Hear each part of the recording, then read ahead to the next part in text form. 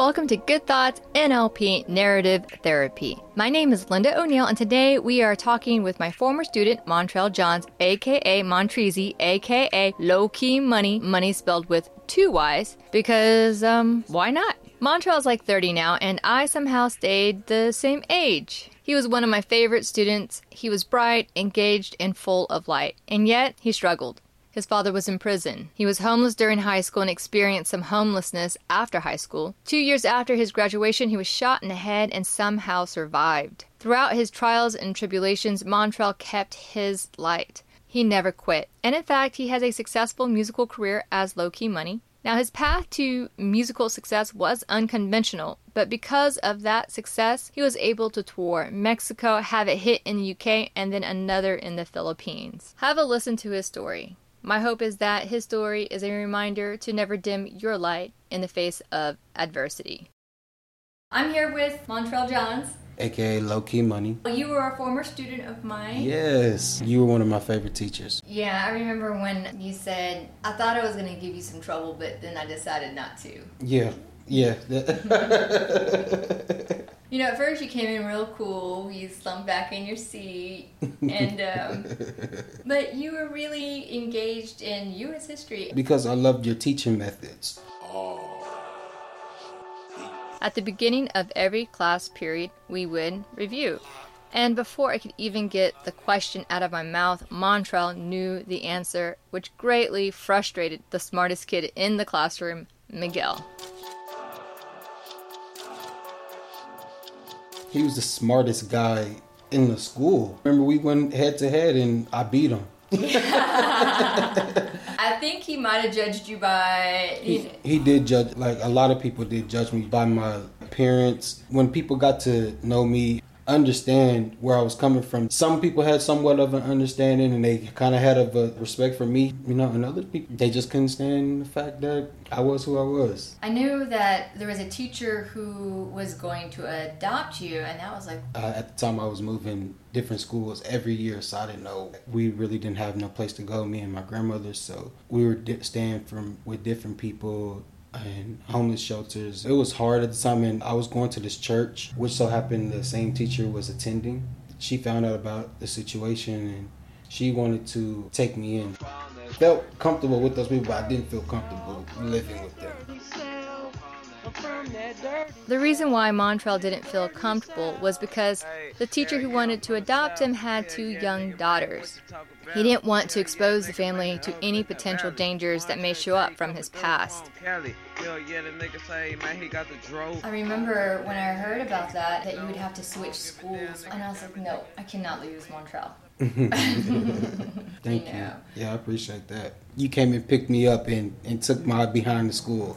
Yeah, well, shout out to you for showing up. I remember there was a few times where I slept. Right, yeah. I don't remember those. I think I blocked them out. After high school, Montrell found housing and everything was going pretty okay. But then somebody who had worked at the school put Montrell back on the streets. Like, you were doing okay. You were living in housing. Public housing. Yeah. And then I will go ahead and say his name because I do not like him. Okay, go ahead. Officer Clayton. Fuck that guy, man. Don't edit that out. Officer Clayton was like a police officer. He was a police officer at our school, and yes, he found weed on me at school. You know, I got suspended. Which is totally normal. I guess he lost his job at AISD. You know, he was a corrupting cop. I guess he got caught. So he became a security officer? No, he became a community leader at the projects that I was living. And I think every 3 months they do inspections. He said he smelled burnt marijuana, which no burnt marijuana was found. He said he just smelled it. He got me kicked out of my apartment. He used a past situation to get me because I had a warrant for the weed ticket that I obtained at Aikens. You know, I just happened to call you and say, hey, how's it going? You're like, oh, I'm good. Like, you still living in your place? You're like, meh. Yeah, that's exactly how it happened. You were living in your truck. You helped me out. You got me a motel. Hey. I'm not going to have you live in the truck because all you needed was some time to get a hold of family. Yeah, to get a hold of my cousin out in West Texas, because once I left from there, I went out there to West Texas to work on oil panels with my cousin for the next 6 months. It's starting to get to me. What is this energy? Montrell got back on his feet, came back to Austin, saved his money, had a baby, and got his own apartment. Life was looking pretty good, but he still had his dream of becoming a musician. I went into music not knowing anything. And just over time, you know, I met someone that we went to school with. His name is Demarius. Shout out to him. That's DB. He's one of my producers. I'm blessed to have him help me along the way. You started from zero, and then you... Started off making music on cell phones. I'll play a music instrumental on the radio. Take your phone, you record it. That's how I started. Do you have a recording of your very first SoundCloud? They're all on SoundCloud. That dirty South. Hey, hell yeah, I'm from the South. I can't remember, but I know it's on there. I was singing on it. Oh, you know I found it. The song is We on the South Side, and I'm not gonna lie, it's a little rough. Give it down, nigga, jamming, nigga. What you mean? Finna step up on the scene, yeah, you know we got the green. So here's the thing about your singing, you're off key. But what I love about your singing, there's so much vulnerability, it's so sweet. It's singing. You know my favorite is Roll the Poet. I don't know why I love that song so much. Everybody likes that song.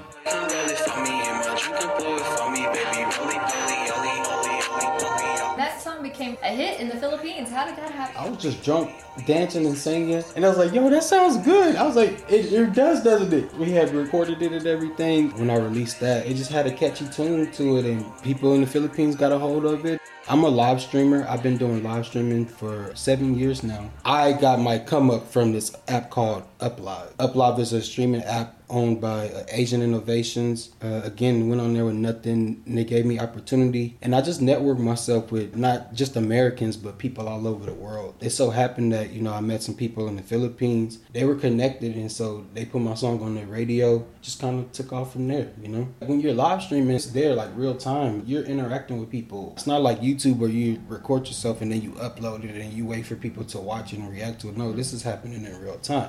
I make people feel important because, you know, when you're live streaming there, they send you virtuous gifts, which converts to real money. They send you gifts. They send you virtuous gifts. And so what's a virtual gift? Let's say, for instance, we're live streaming, right? And you'll click at the bottom, you'll see a gift box. You'll have to purchase diamonds on the platform or off the platform. This girl, Varsity, on there, that's my number one fan right there. Out of UK, she actually helped my song Locked and Loaded get popping in UK.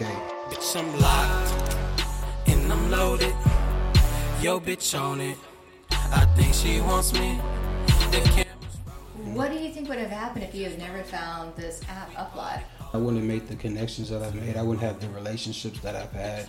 You know, I don't believe in coincidences, or since we're just new to the experience, it feels like it wasn't meant to happen. But everything that happened is meant to happen. Again, I'm very grateful that things played out in my life the way that they did. I wouldn't change it. If I didn't go through those, I wouldn't be the person that I am now. Whatever works for you, works for you. But if it ain't working, then, you know, you got to step out of your comfort zone. My support here in Austin isn't as great as it is in the Philippines or just basically around the world. You know, I go where I'm celebrated, not where I'm tolerated.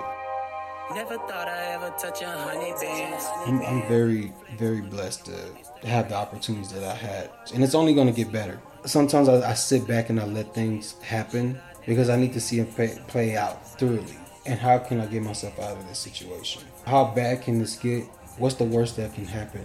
And what's the best outcome? I be having like playing out many scenarios in my head. It causes anxiety a lot of the times. When you get in your head too much. Yeah. When I get too deep, I believe in God. When I call on to Him, I say, hey, I need you to get me out of this situation. I get the strength to punch the ground and jump up and stand there and like, no, we're gonna get through this, you know? Yeah. You said that you pull yourself back and you look at the whole situation. All the way around, correct. That's positive. That's a good thing. When it gets to be a bad thing is when you play every single scenario in your head, because now you are no longer looking at the whole picture, you are predicting the future. And when you predict the future, then you're not living in the present. I'm a Buddhist, but Buddhism is not a religion. Yeah, Buddhism is just a practice. Yeah. I love this book. It's I'm Vietnamese and I can't even say his name right because my mom never taught me. That's okay, but it's Thich Nhat Hanh and the energy of prayer. Thich Nhat Hanh. I hate that you said it better than I did. Okay, yes, but the power of prayer is so important. It doesn't matter if you're religious or not, but just talking and asking for help, but also giving gratitude if you're in a situation. Instead of reacting, pull back, look at all the perspectives, but do not try to predict the future, and do not play out every scenario because you will keep yourself up at night. Yeah, I gave myself plenty of anxiety doing that. And once I started praying and everything, and God started making things happen. And also I took action too. You know, you can't just pray and then, but what we do or necessarily don't do blocks that blessing from happening. What I love about prayer, it's that it can be very meditative. One of the things I'm glad I learned about in the past couple of years is manifesting. I remember we talked about manifest destiny back in your teachings. It came from the root word manifest. And manifest is what you create the life from the words that you speak. A lot of the stuff that happened in my life was because I spoke these things. Like I remember I did a freestyle with my cousin a long time ago. In the freestyle, I talked about getting shot in the head. And I literally got shot in the head a couple of years later. When did you get shot in the head? 2013. 2 years after high school. Yeah, 2 years after high school. I was walking with my girlfriend at the time. We were coming back from the store getting snacks. We took a shortcut through the wood areas, and this guy came up out of nowhere trying to disrespect her. You can tell he was on something. And so, you know, I snapped. I started whooping his ass, and then I told her to run. And next thing you know, like as I'm getting off the guy and getting ready to walk, he just pulls out a gun and he just starts shooting. He shot 3 times. He missed the first 2 times. He hit me the 3rd time. Yeah, got hit right in the back of my head. I was split right open. Yeah, God pulled me out of that situation because I did feel myself die in a split second. But you know, I heard a voice that said, "I'm not done with you yet," and I was back. I had nightmares about me just seeing myself in a casket, a dark casket, alone and everything. And it took mentally to recover about 3 years to recover from that. A lot of the times things happen to us is because of things that are taught to us as kids. You know, they told me this typical shit like, you're not going to live past this. You're going to end up in jail or in prison. You're going to be just like your father and all that. And, you know, just have to kind of tone all that stuff out. A lot of those words lived in my mind. Your mind is the powerful thing. What you think is what you attract. Once you change your mindset and change people around you, those negative words don't have no life over you. When I give those negative words to God, like, hey, these people said this and this and that, cancel that. You know, those words no longer hold life over me anymore. For me, what works, prayer and taking action. And hey, you got to make the best of everything. And you want to be successful, speak successful things. You cancel out those words. What's your latest single? I just released a new album called Build Credit. My first professional album was called Invest, because that's what I do. I invest. Yeah. And then Build Credit is the same thing. You build relationships, you build credit, you're building yourself. And they can find you on SoundCloud. They can find you. Spotify, Low Key Money, spell money with 2 Y's. Low Key Money. Spotify. Yeah, Lowkey, money, spell money with 2 Y's. Montrell is right. It's not as simple as just thinking positive. You have to take action, stay calm, meditate, and pray, and show gratitude.